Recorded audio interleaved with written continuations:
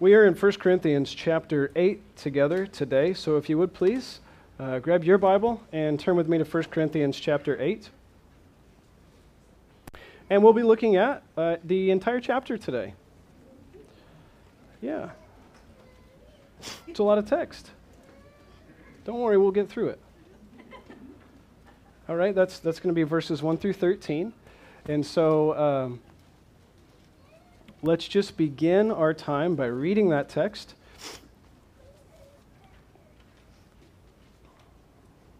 Okay, and it says,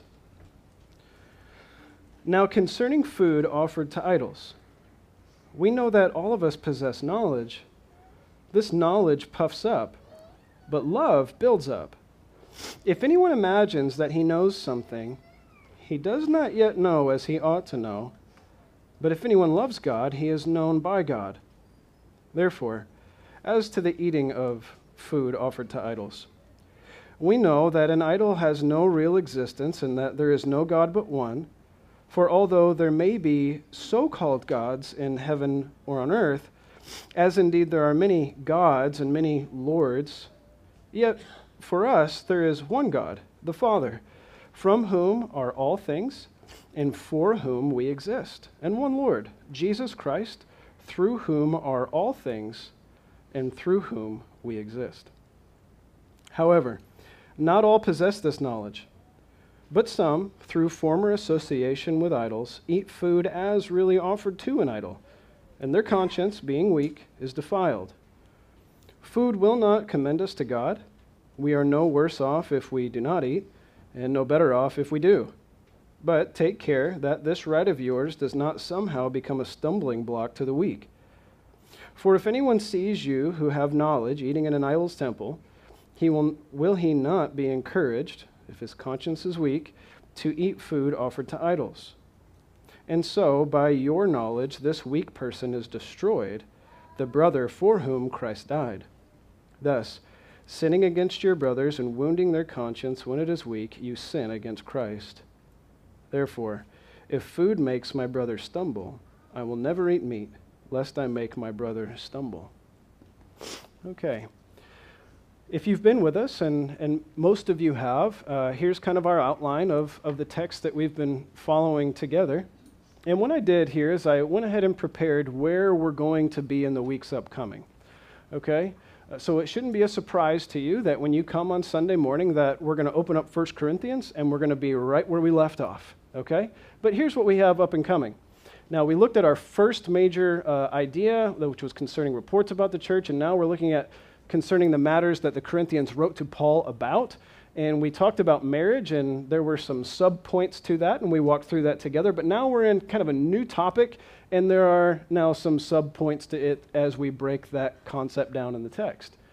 Okay, so first we're looking at knowledge and love, which is verses 1 through 13, chapter 8. That's the whole chapter.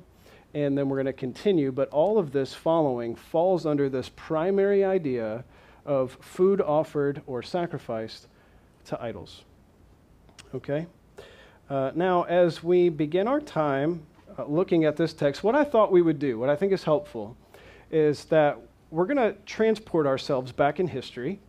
And the reason that we want to do that is because we want to find ourselves in context, not only in terms of the literature, the context of what has been said in the letter, but we also want to find ourselves in context situationally, historically. Okay? What was the issue happening for them that brought this situation on them? How relevant was it to them?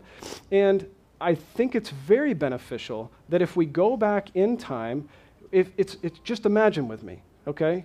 You pick yourself up and you go back in time and you are now planted there, okay, in the year 50, 60 or so AD in ancient Corinth, and you're planted there, and then you look around. What do you see? What do you hear? And that kind of understanding impacts how you read Paul's words, which were written to them at that place and in that time. Now, food offered to idols had real relevance to them, and I think that if we can just pluck one example out, it will kind of serve to help us understand maybe a fuller context. So that's what I'm going to do. I'm going to pick one example out, and we're going to look at it just briefly, And I think it will help us set our context for understanding why Paul needed to talk about this issue with them. And then we're going to see, well, this wasn't just an issue for them. It's not a principle that just informs them, but actually there's a principle here that informs us today, and it's very relevant for us today. Okay? Okay, so let's look at ancient Corinth. Here's a picture. And I put some labels on here. This is the ruins of ancient Corinth. If you were to go there and visit, I would like to go there and visit.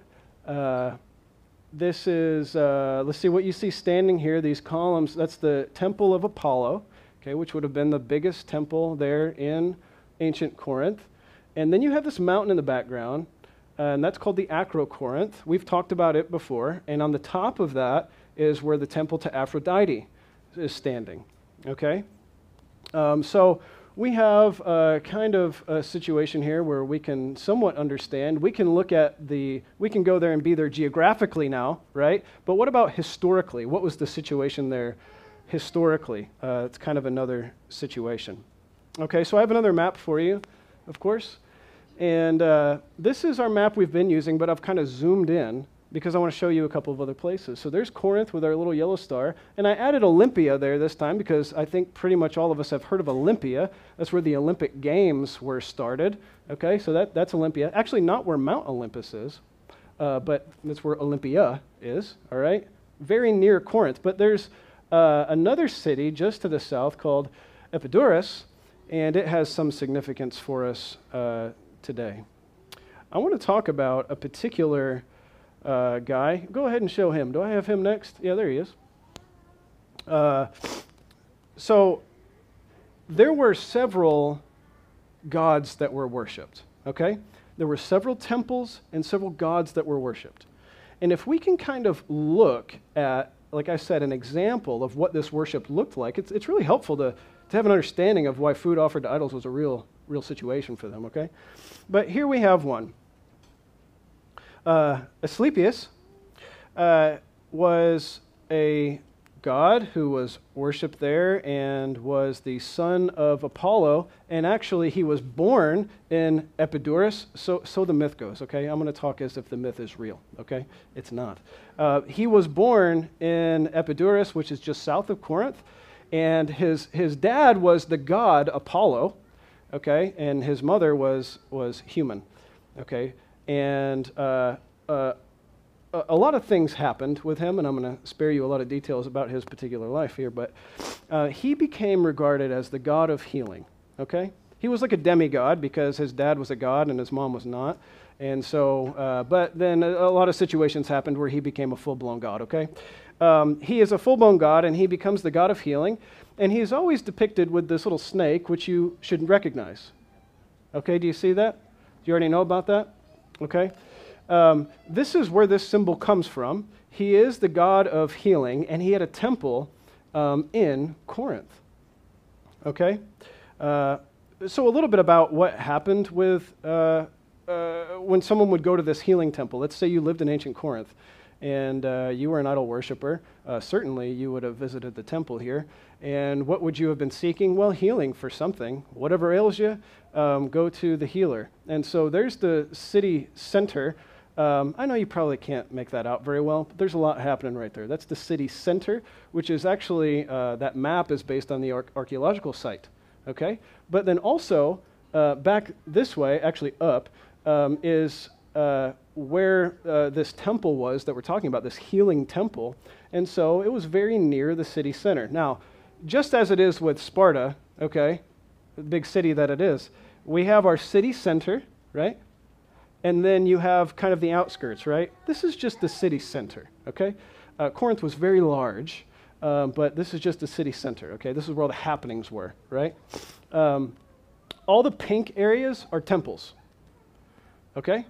And we're just focusing on that one way back there, okay? If you wanted healing, you would go back to this particular temple, and you would go through all these different rituals and things like that. But one of the things that you would do is you would tell the priest there what was your problem, and he would then say, okay, here's what you need to do. Lay on this little concrete bed, and he's going to give you some drugs, and these drugs will then cause you to go to sleep, and you're going to hallucinate, and you're going to have some dreams.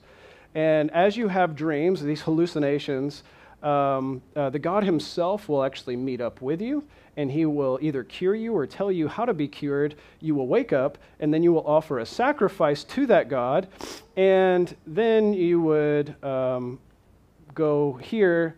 So this is actually an up-close view of that temple in Corinth, and you can see the actual temple itself is small. It's inside, and then you have the altar over there where sacrifices would be made, and then you have this courtyard area, and those were the dining rooms.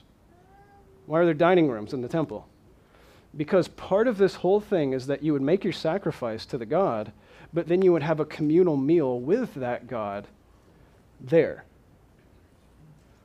So you would be in the temple eating meat sacrificed to the idol. Does that make sense? All right. One more very interesting thing would be this next picture. These were all found at Corinth at this temple.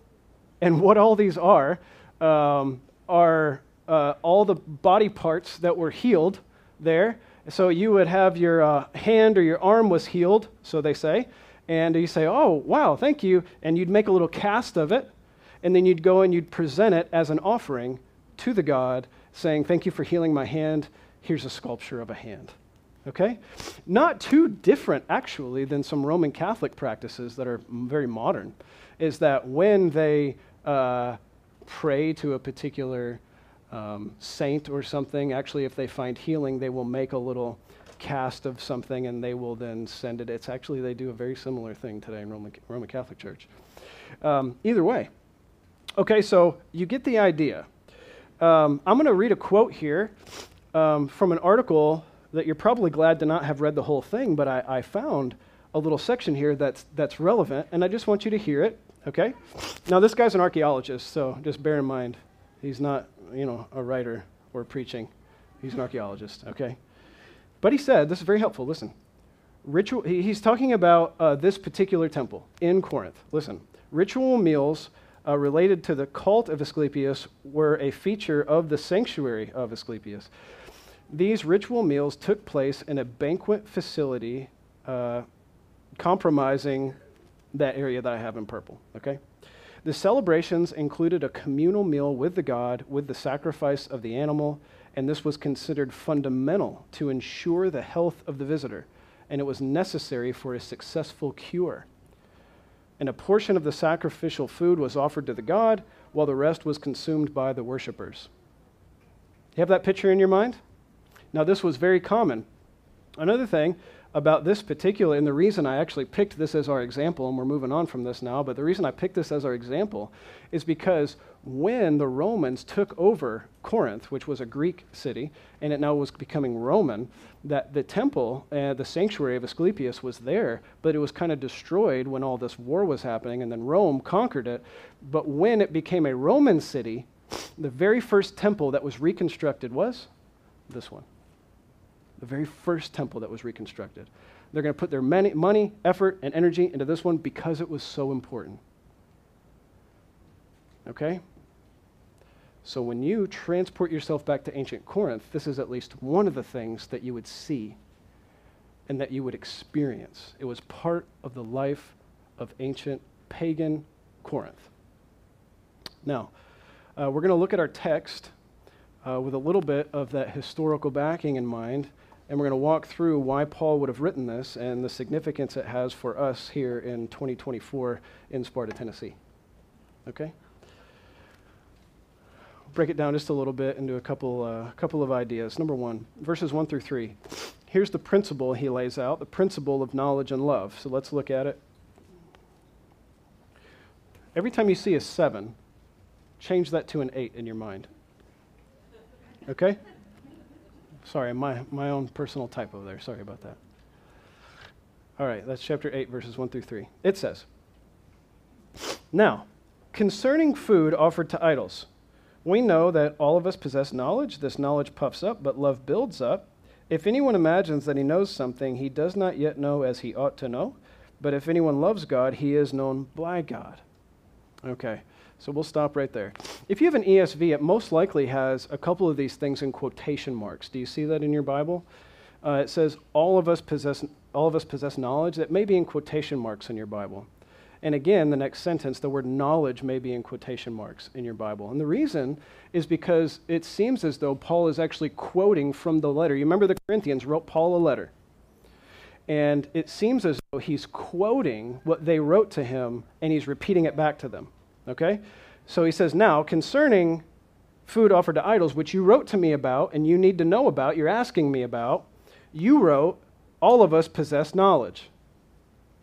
But Paul says, let me interrupt that thought for a second and tell you something. This knowledge you're saying that everyone has, what it does, its effect is that it puffs people up. But love, on the other hand, builds up. If anyone imagine that he knows something, that has knowledge, he does not yet know as he ought to know. But if anyone loves God, he is known by God. Okay, so there were two groups in Corinth, in the church, and we need to let that be in our minds because as we read through this text, two groups are given to us. The first group is, go to that next one there, Rob, if you would. The first group is those who have knowledge about food offered to idols. That's one group. And then you have another group, those who do not have knowledge about food offered to idols. There are those who have the knowledge, and there are those who do not have the knowledge.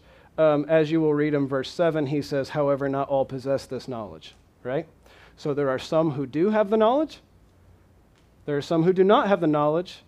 And the reason they're getting this wrong is because they wrote what? Now all of us possess knowledge. But Paul's about to say, well, you think everybody has the same knowledge you do, but they don't.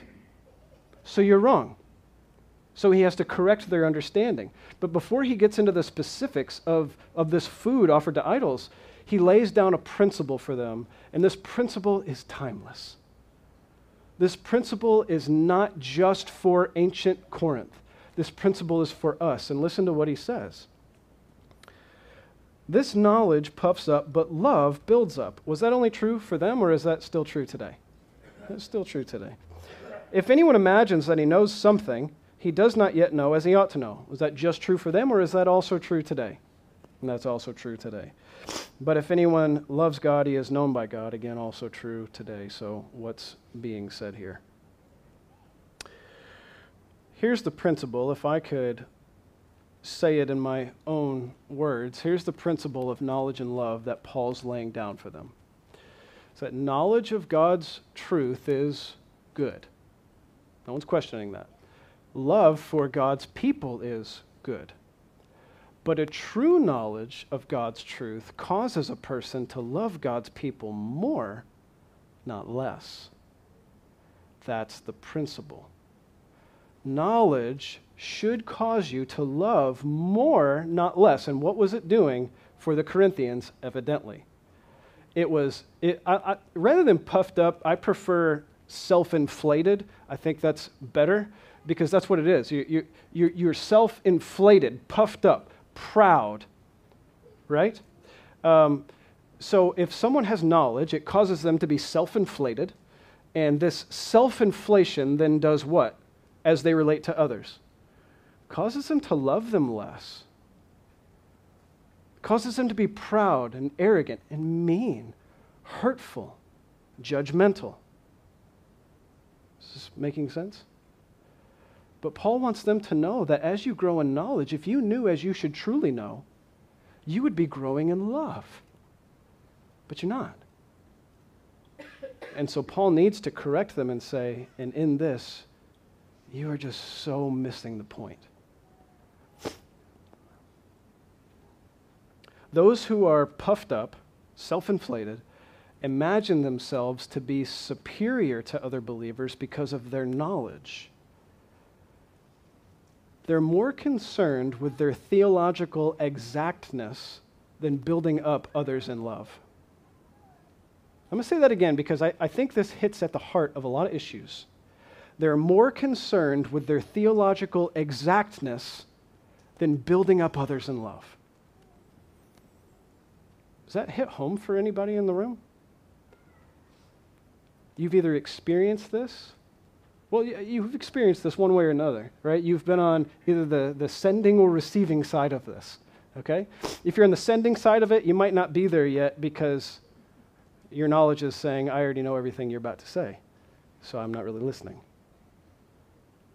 The self-inflated nature of pride and knowledge causes you to love less, causes you to be a person that you should not be as you relate to others. While our love for people should be informed by proper theology, would you say that that's correct? Our love for people should be informed by proper theology. Yes? Okay. We don't just love and then we get to define what love means, right? Okay. God defines what love means, but when we love, we should be informed by proper theology. The ideas of love and theology, that is love for theology and love for people, those aren't opposed to each other. You can be a lover of theology and a lover of people. I don't know that a lot of people connect the dots here, but it seems to be, based on my experience. Those who love theology love people less. Those who love people a lot love theology less. This seems to be the case, that extremes are created. Okay? But the ideas are not opposed to each other. We are to be lovers of theology and lovers of people. Okay? Is that a hard balance? Yes, and that's why you fall to one side or the other. It's too hard to make this work. It's too hard to walk the line of loving theology and loving people. So I'm just going to decide to love theology and be mean, critical, looking down on people all the time because it takes too much effort to love them. I know too much, right? I'm too enlightened to love you. But over here, you have a situation where you have people who just only want to love and they don't care what's right and wrong. They overlook everything and all they're concerned about is relationships with people. Nothing else matters. That is also an unbalanced approach because you're saying it's too hard to get theologically accurate because I'm concerned with loving people. You get the contrast here? Now, the Lord calls us to be in the middle here, and that's what Paul is calling the people in Corinth to do. They had a theological accuracy about something, but it caused them to not be loving. Paul says you can be theologically accurate and still love people. That's who we should be. Both theologically accurate and loving of people. The two worlds can exist. Okay? They can exist. I want to read for you. This is 1 John 3, 10 through 11. I have it as a note there that it's a reference that we should be concerned with right here. Let me read it for you. 1 John 3, 10 and 11, it says, "By this it is evident who are the children of God and who are the children of the devil. Whoever does not practice righteousness," that's number one, "is not of God, nor is the one who does not love his brother. For this is the message that you have heard from the beginning, that we should love one another." So John is also giving a picture of someone that practices righteousness. And in order to practice righteousness, what must you know? What is righteous? In order to know what is righteous, what must you have? Proper theology. So he's saying it's good to have proper theology, accurate theology, and yet love people. Do you find, personally, that your quest for theological exactness and personal righteousness has caused you to miss the mark on loving people? Or could it be, possibly, that your lack of concern for theological accuracy and an overwhelming love for people have caused you to miss the mark on pursuing righteousness and accuracy in your theology? Both would be an error. But if you're the other, you have lots of information about the Bible and theology, but you're seriously lacking in a heartfelt desire to see others built up. That's a hard situation to be in. You have lots of theological knowledge about the Bible, but you don't really care if people are built up in love. I don't really care about relationships, though. I care about what I know. Paul is saying, if you think you know something and it's causing you to not be loving and build people up, you don't know as you ought to know. Right? You do not yet know as you ought to know if you think that your knowledge leads you toward not being loving to another person, specifically another believer.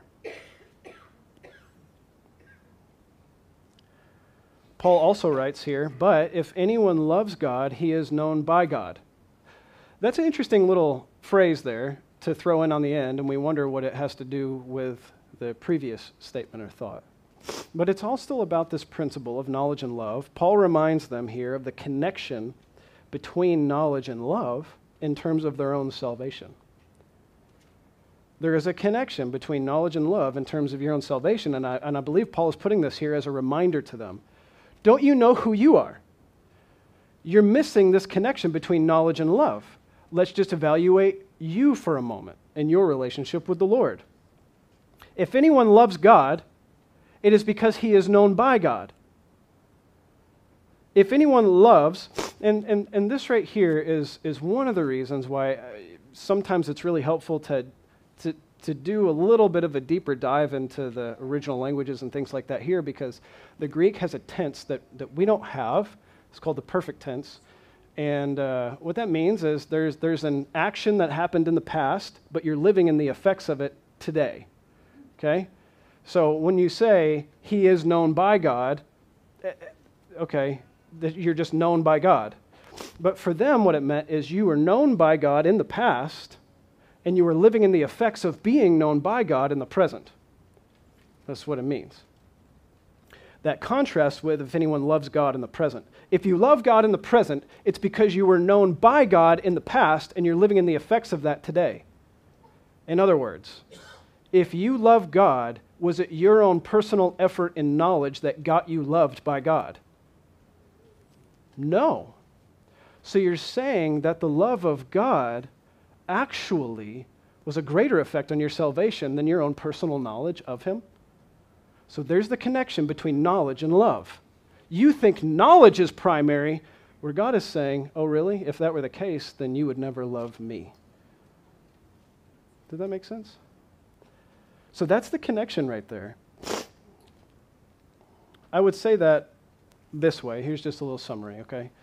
That you did not come to love God because of your great knowledge. Instead, you came to love God because he first loved you and chose you. This should cause you to be humble and patient and kind and sympathetic. Now, if it causes you to not be any of those things, it's because you misunderstand the connection between knowledge and love. Right?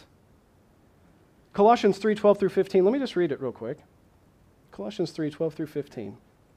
It says, put on then, as God's chosen ones, there's just another reminder right there of who you actually are, as God's chosen ones, holy and beloved, put on compassionate hearts, kindness, humility, meekness, patience, bearing with one another, and if someone has a complaint against another, forgiving each other, as the Lord has forgiven you. So you must forgive. And above all, put on love, which binds everything together in perfect harmony, and let the peace of Christ rule in your heart, to which indeed you were called in one body, and be thankful. Now, why is all of this necessary to be said? It's because we are a group of people who are different. But we all must understand that in Christ we are one body. And in that one body, we should be getting along somehow. And it's not going to work if there are the knowledgeable elites judging those who don't have the knowledge you have. It's not going to work. There will not be unity in the church if that's our attitude. Now, the other side of this exists as well, but Paul is particularly calling out this group that thinks they possess knowledge. And he says, oh yeah, well, if you had true knowledge, you would be more loving, and you're not loving, and so we have a problem here. You think they're the problem when in reality, you're the problem. Knowledge puffs up, but love builds up. In 1 Corinthians 10, Paul will say, this is verses 23 and 24, all things are lawful, but not all things are helpful.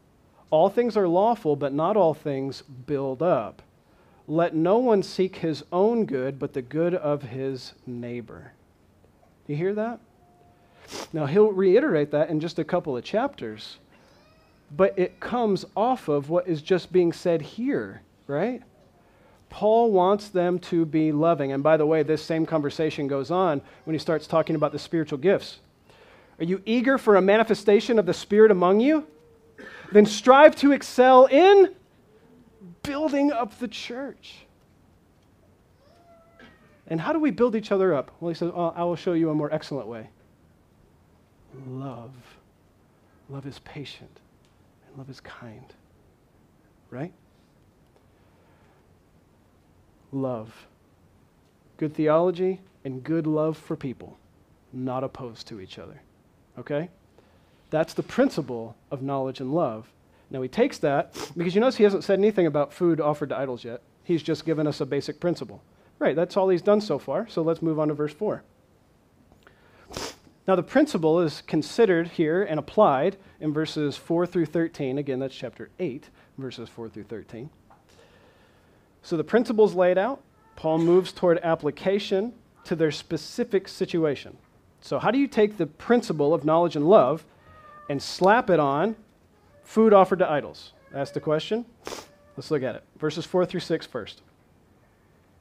Therefore, as to the eating of food offered to idols, we know that an idol has no real existence and that there is no God but one. For although there may be many so-called gods in heaven and on earth, as indeed there are many gods, many lords, those are probably in quotation marks, right?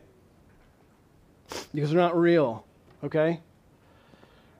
Yet, for us, there is one God, the Father, from whom are all things and for whom we exist. One Lord, Jesus Christ, through whom are all things and through whom we exist. There is one God, and we're certain of that. This whole section here, verses 4 through 6, is really laying out the reality that their knowledge of idols was accurate. He's saying, now let me tell you where you're right. You're not altogether right, but let me tell you at least here where you got something right. And he says, well, there's quotations, hopefully in your text, and it says, an idol has no real existence. Most likely they said that, and he's saying, no, you're right about that. You're right. An idol has no real existence. So obviously he's not talking about the thing itself, right? An idol, that's a good idol size, right? At least a personal household idol, right? That's a good idol size. The others were massive, right? Massive. But it's not like this thing doesn't exist. That exists, but he's saying that there is no basis for its reality as far as it being a god. An idol has no real existence, and that's true. That's true. There is no God but one, and that's true. There are many so-called gods. There are many gods and lords, but for us, there's just one God. Idols are empty, right? It made me think about, this is back in Acts 17, and do you remember this from Acts 17? Where did Paul go in Acts 17? To Athens. Well, at least in the section where I'm going to read here, okay? He's in Athens. Now, Athens was near what city? Corinth. It was right next door to Corinth, right?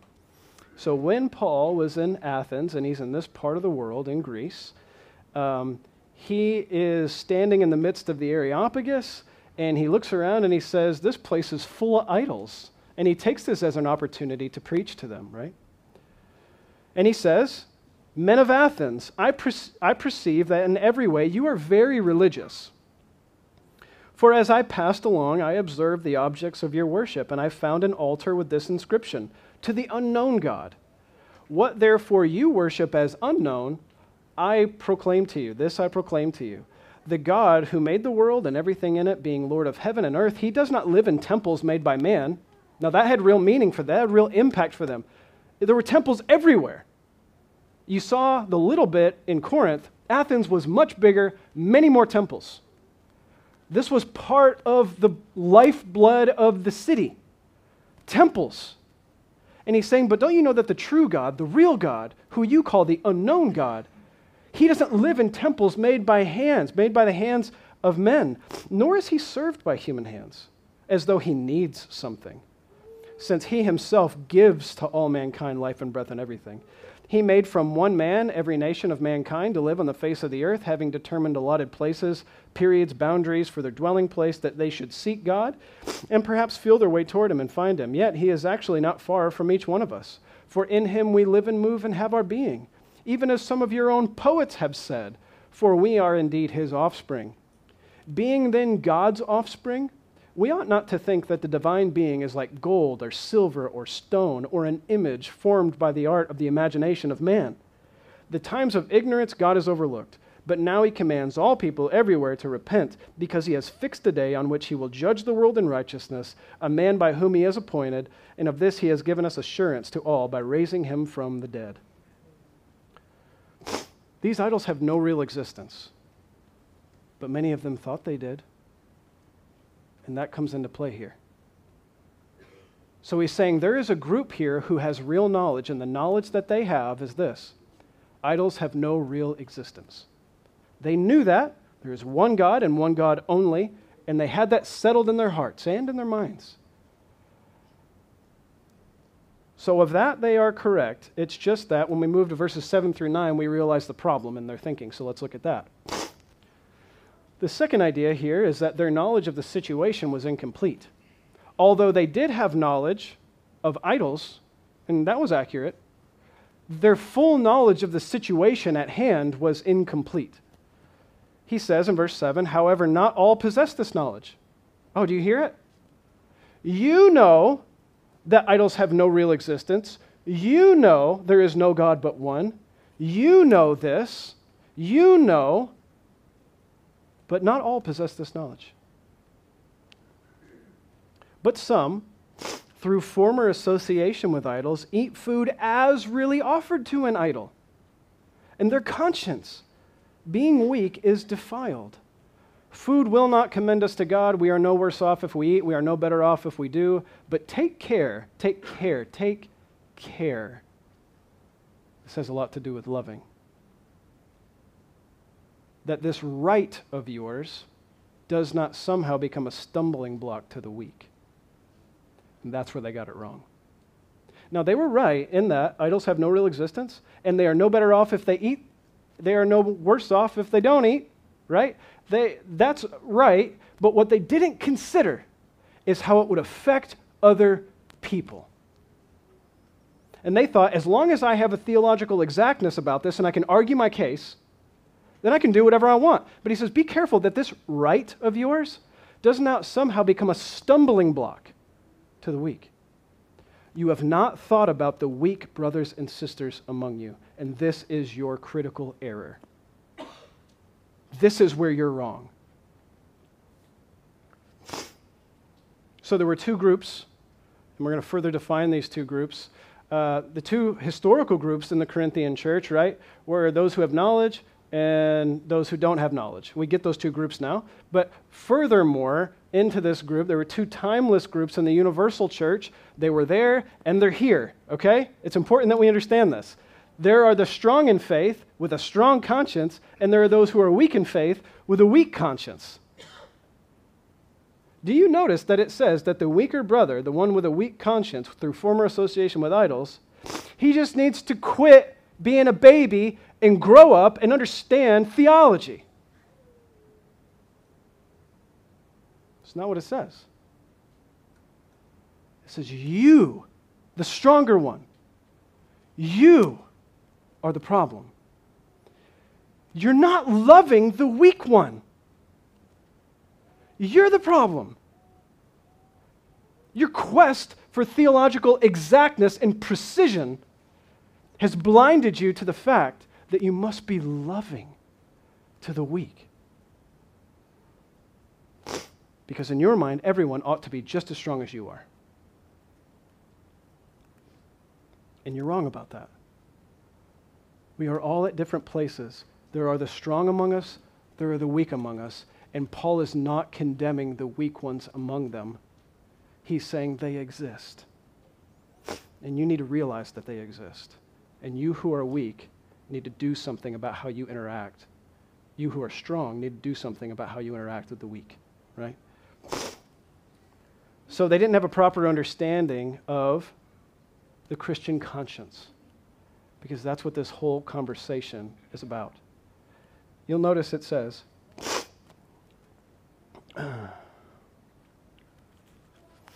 some, through former association with idols, this is verse 7, eat food as really offered to an idol, and their conscience, being weak, is defiled. Their conscience. Do you see that in your Bible? Their conscience. What is the Christian conscience? And why is the conscience a conversation that we should be having? Or do all Christians have the same conscience? And should we not in any way accommodate those who are weak with a weaker conscience or a stronger conscience, but instead we all ought to be the same? How do we deal with that? How do we think about that? That's a good question. I'm just going to summarize some points about it, but I have a quote here for you first. Some of you know this quote well, some of you don't. Some of you maybe have never heard it. Martin Luther, 1521, he said, so what you should know is that Martin Luther was kicking against the grain of Roman Catholic doctrine, and he had published some books, well, or his friends had them published, okay, but Martin Luther was prolifically writing and speaking out against the Catholic Church.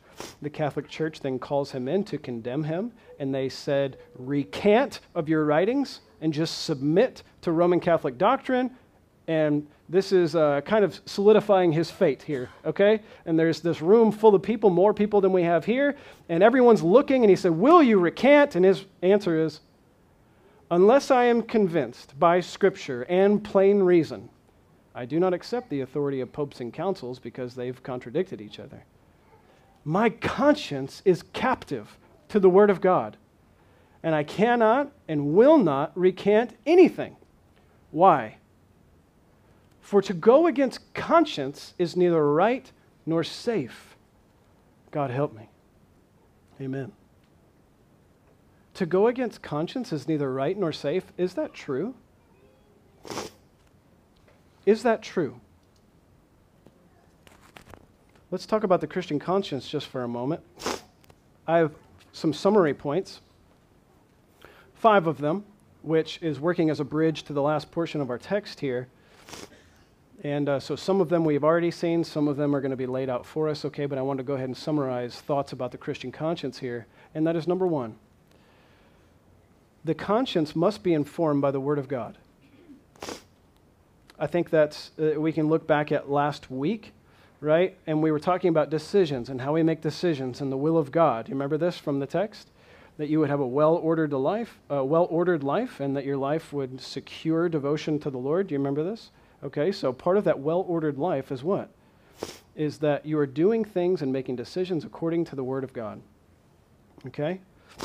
What things are we talking about when we're talking about the Christian conscience?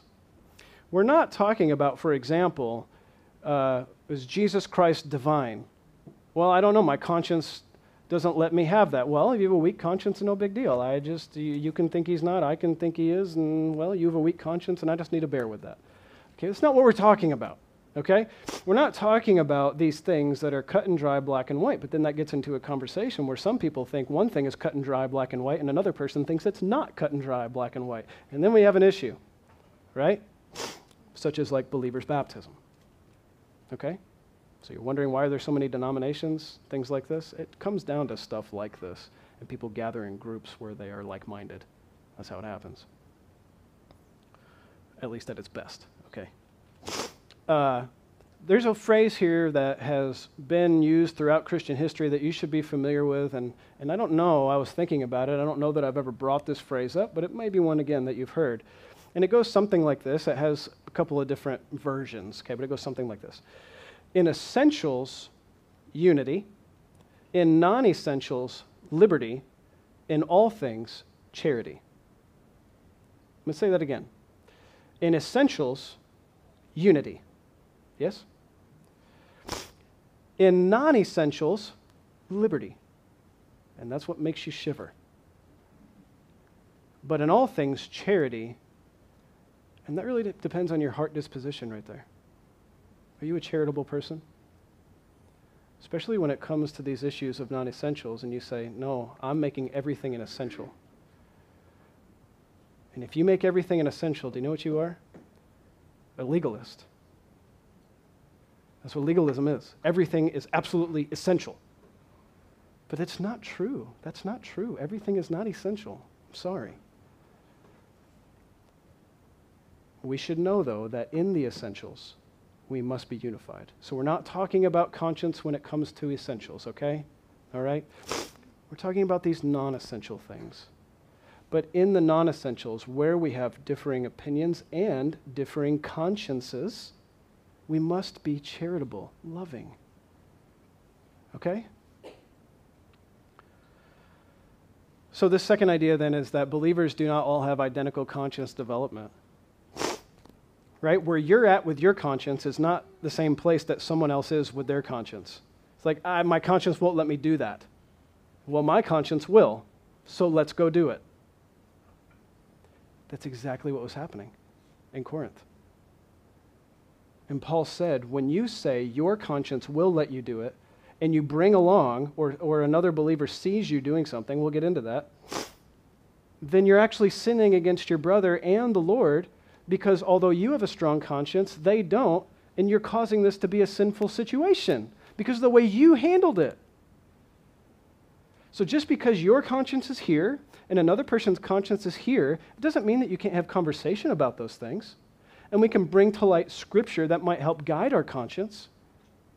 But we must recognize that we are in different places with our conscience development. Are you at a different place with your conscience development than you were 10 years ago, for example? Number 3, it is a sin for a believer to go against their own conscience. This may be one that you've not considered, but it's pretty clear in Scripture in several different places. Do you know that if your conscience does not permit you to do a thing and you do it anyway, that to you it is sin? So, Jimmy can do a thing, and I can do that thing, same thing. And for him, it is sinful, and for me, it is not, or vice versa. And you might say, how can that be? Stuff is either sinful or not sinful, right? Wrong. Not when we're considering the conscience. Because as Paul said here, some eat this meat as really offered to an idol. Because they don't have the knowledge that you have, and their conscience is weak. And so when they eat, and like I said, it's going to become more clear here in the next little bit of our text, but we need to understand that if you go against your conscience, it is sin against God, but you also ought to be developing your conscience, okay? But number 4, believers should be careful to consider the conscience of other believers. That's getting toward this love idea. Just because you're convinced of something in your conscience does not mean that others must agree with you, and some of us can't handle that. But we do not have to agree on everything, and if that's what we're waiting for, you'll never belong to a church in any unified way. You will always be seeking out that congregation that thinks about everything just like you do, and you're never going to find it. You're never going to find it because it doesn't exist. And then finally, 5, strong believers are obligated to bear with the failings of the weak. Let me just prove that to you briefly, and then we'll move on to our last section of text. If you would turn with me just for a moment to Romans 14, and I'd like to read a few passages there because it's a parallel passage to the Romans regarding this stuff. So he's writing to the Corinthians here concerning this stuff, and then he also writes to the Romans concerning these things. And so we're just going to look just for a moment at a parallel idea from Paul concerning these things because he goes into a little bit more detail here. He hits it from another angle. And I'm just going to read it. I'll probably only make a few comments, probably. But let's just look at what it says. Romans 14, verse 13. It says, "Therefore, let us not pass judgment on one another any longer, but rather decide never to put a stumbling block or a hindrance in the way of a brother. I know and am persuaded in the Lord Jesus that nothing is unclean in itself, but it is unclean for anyone who thinks it's unclean." I'm going to read that again. Nothing is unclean in itself, but it is unclean for anyone who thinks it's unclean. Do you hear that? If you eat this food offered to an idol and you think it's not clean, then it's not clean. If you think it is clean, then it's clean. But if you think it's unclean and you eat it, then to you it is unclean, and it has become sin. Right? For if your brother is grieved by what you eat, you are no longer walking in love. By what you eat, do not destroy the one for whom Christ died. So do not let what you regard as good be spoken of as evil. For the kingdom of God is not a matter of eating and drinking, right? So why are you getting so wrapped up in this stuff anyway? But of righteousness and peace and joy. That's what you should be getting wrapped up in the Holy Spirit. Whoever thus serves Christ is acceptable to God and approved by men. So let us pursue what makes for peace and for mutual upbuilding. Do not, for the sake of food, destroy the work of God. Everything is indeed clean, but it is wrong for anyone to make another stumble by what he eats. It is wrong. It is wrong to make another stumble by what you eat. It is good not to eat meat or drink wine or do anything that causes your brother to stumble. But the faith that you have, keep between yourself and God. A lot of us have trouble with that. The faith that you have, keep between yourself and God. You say, no, I'm going to let everybody know, and I'm going to force them to think just like me. That's not what the text says. Blessed is the one who has no reason to pass judgment on himself or what he approves. But whoever has doubts is condemned if he eats, because the eating is not from faith. For whatever does not proceed from faith is sin. I'm going to pause right there. It is sin if you go against your conscience. That's what's being said. Whoever has doubts, you don't know if it's clean or unclean. You don't know if this is okay or not okay. You don't know if this is sinful or not sinful, but you go ahead and do it anyway. You're not doing that thing out of faith. And anything that doesn't proceed from faith is sin. It's not just okay. It's sin. And then it says, we who are strong, there's these categories.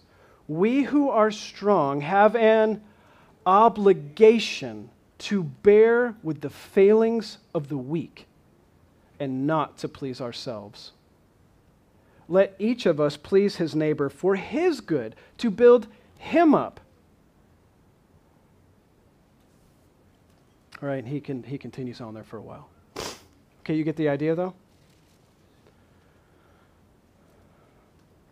The Christian conscience is a real thing, and it's something that we should consider, and this is a big part of the argument that Paul's making here about this food sacrifice to idols. Okay, let's look at the last couple of verses 10 through 13. So here's what they were basically doing wrong. They failed to apply the principle to their situation. That's the issue, right? Their knowledge of idols was accurate, true.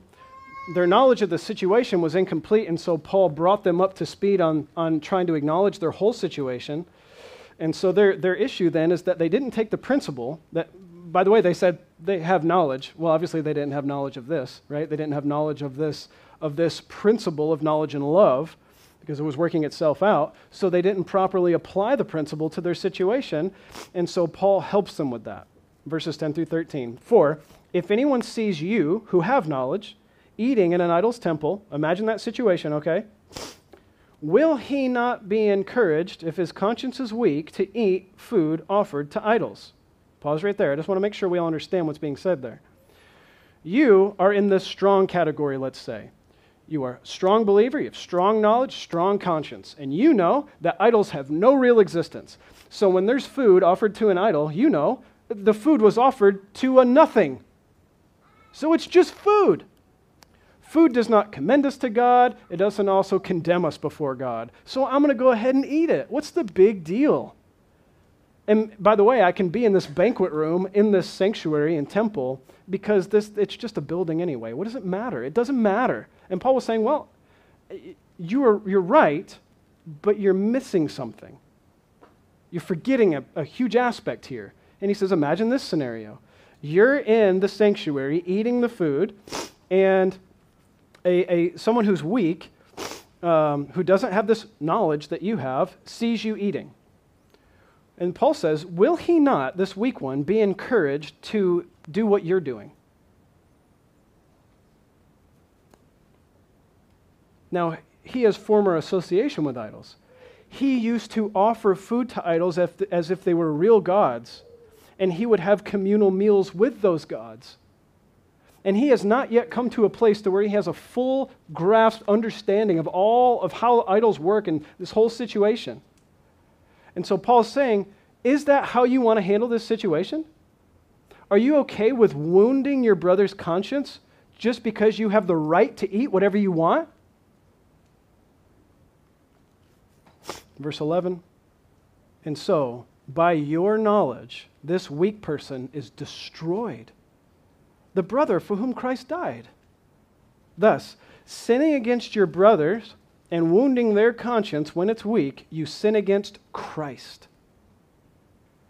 Not only did you sin against that person and cause them to sin, but yes, that sin was also sin against Christ himself, because you were not loving his body, loving the other believers. You add a sense of theological precision and accuracy, but you were so focused on that and your own personal rights that it caused you to do things that harmed the body. And in that, you are wrong. Therefore, Paul says, if food makes my brother stumble, I will never eat meat, lest I make my brother stumble. What did he just do? He gives up his own right. He has right, and he gives it up. Why? Out of love. Out of love, to not cause someone else to stumble. The applications here are vast, and so I focus on the things that are going to lead us down a path of better understanding the principle, because this is how the Christian life operates. Understanding biblical principles and then taking those principles and applying them throughout our lives. So to better understand the principle informs all of our situations that we go through in life. Are you well acquainted with the principle of knowledge and love? And does it inform your behaviors? Does it inform what you do? Are you concerned with other people and where they're at with their conscience? Is this at all something that registers with you? Because it should inform what you do, and you should consider what people see you do. We'll end our time in Romans 14, verses 1 through 6.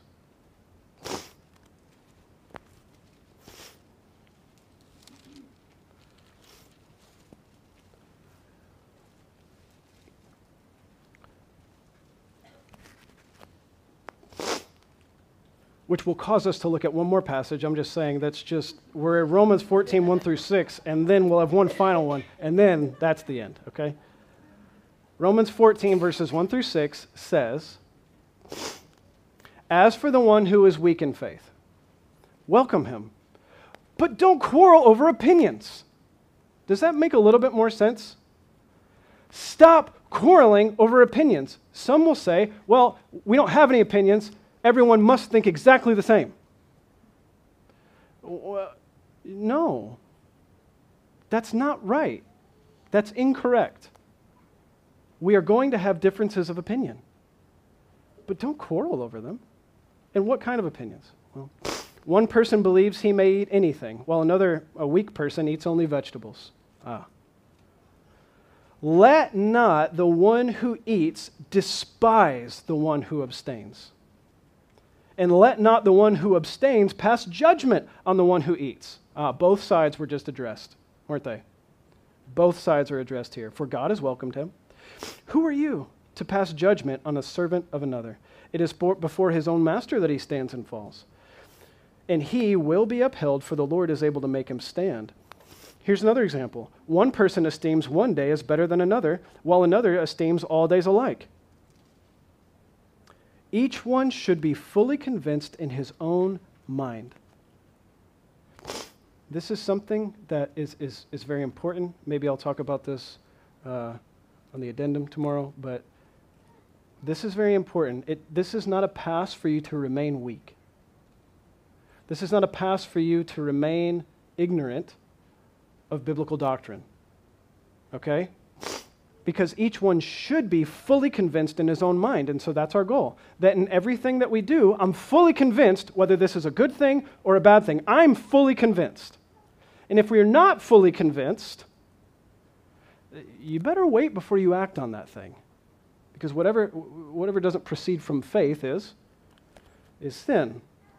How do we find this out? All these different things that happen to us in life. What is right? What is wrong? Well, we talked about decision making last week, but again, Scripture also tells us that there's wisdom and an abundance of counselors, and that we ought to be seeking out the counsel of other believers, certainly the counsel of the elders of your church. But you need to know that it is before God that each individual one stands and falls. Okay? At the end of the day, just because you were guided to do a thing, you say, well, somebody else told me to do it, so it's okay. It was wrong. You must make your own decisions. But each one should be fully convinced in his own mind. Okay? One observes the day, he does it in honor of the Lord. One eats meat and eats meat in the honor of the Lord. He gives thanks to God, while the one who abstains in honor of the Lord. He gives thanks to God. Do you see the situation? Just in everything that you're doing, you need to be fully convinced in your own mind that this is pleasing to the Lord, and act from that. Act from that. And as we act from that, we need to be comfortable with the fact that sometimes this is going to cause differences among us. And that we shouldn't be quarreling over opinions over that stuff. Final passage, Hebrews 4, and it's just a couple. Hebrews 4, verses 14 through 16. And this is just a reflection on the character of God here as we close, okay?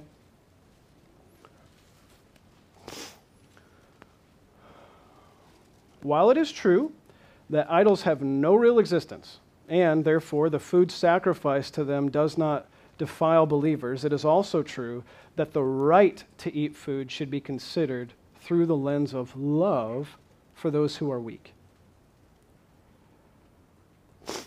Said another way, just because you're theologically justified in doing something doesn't mean it's right or okay or appropriate to do that thing.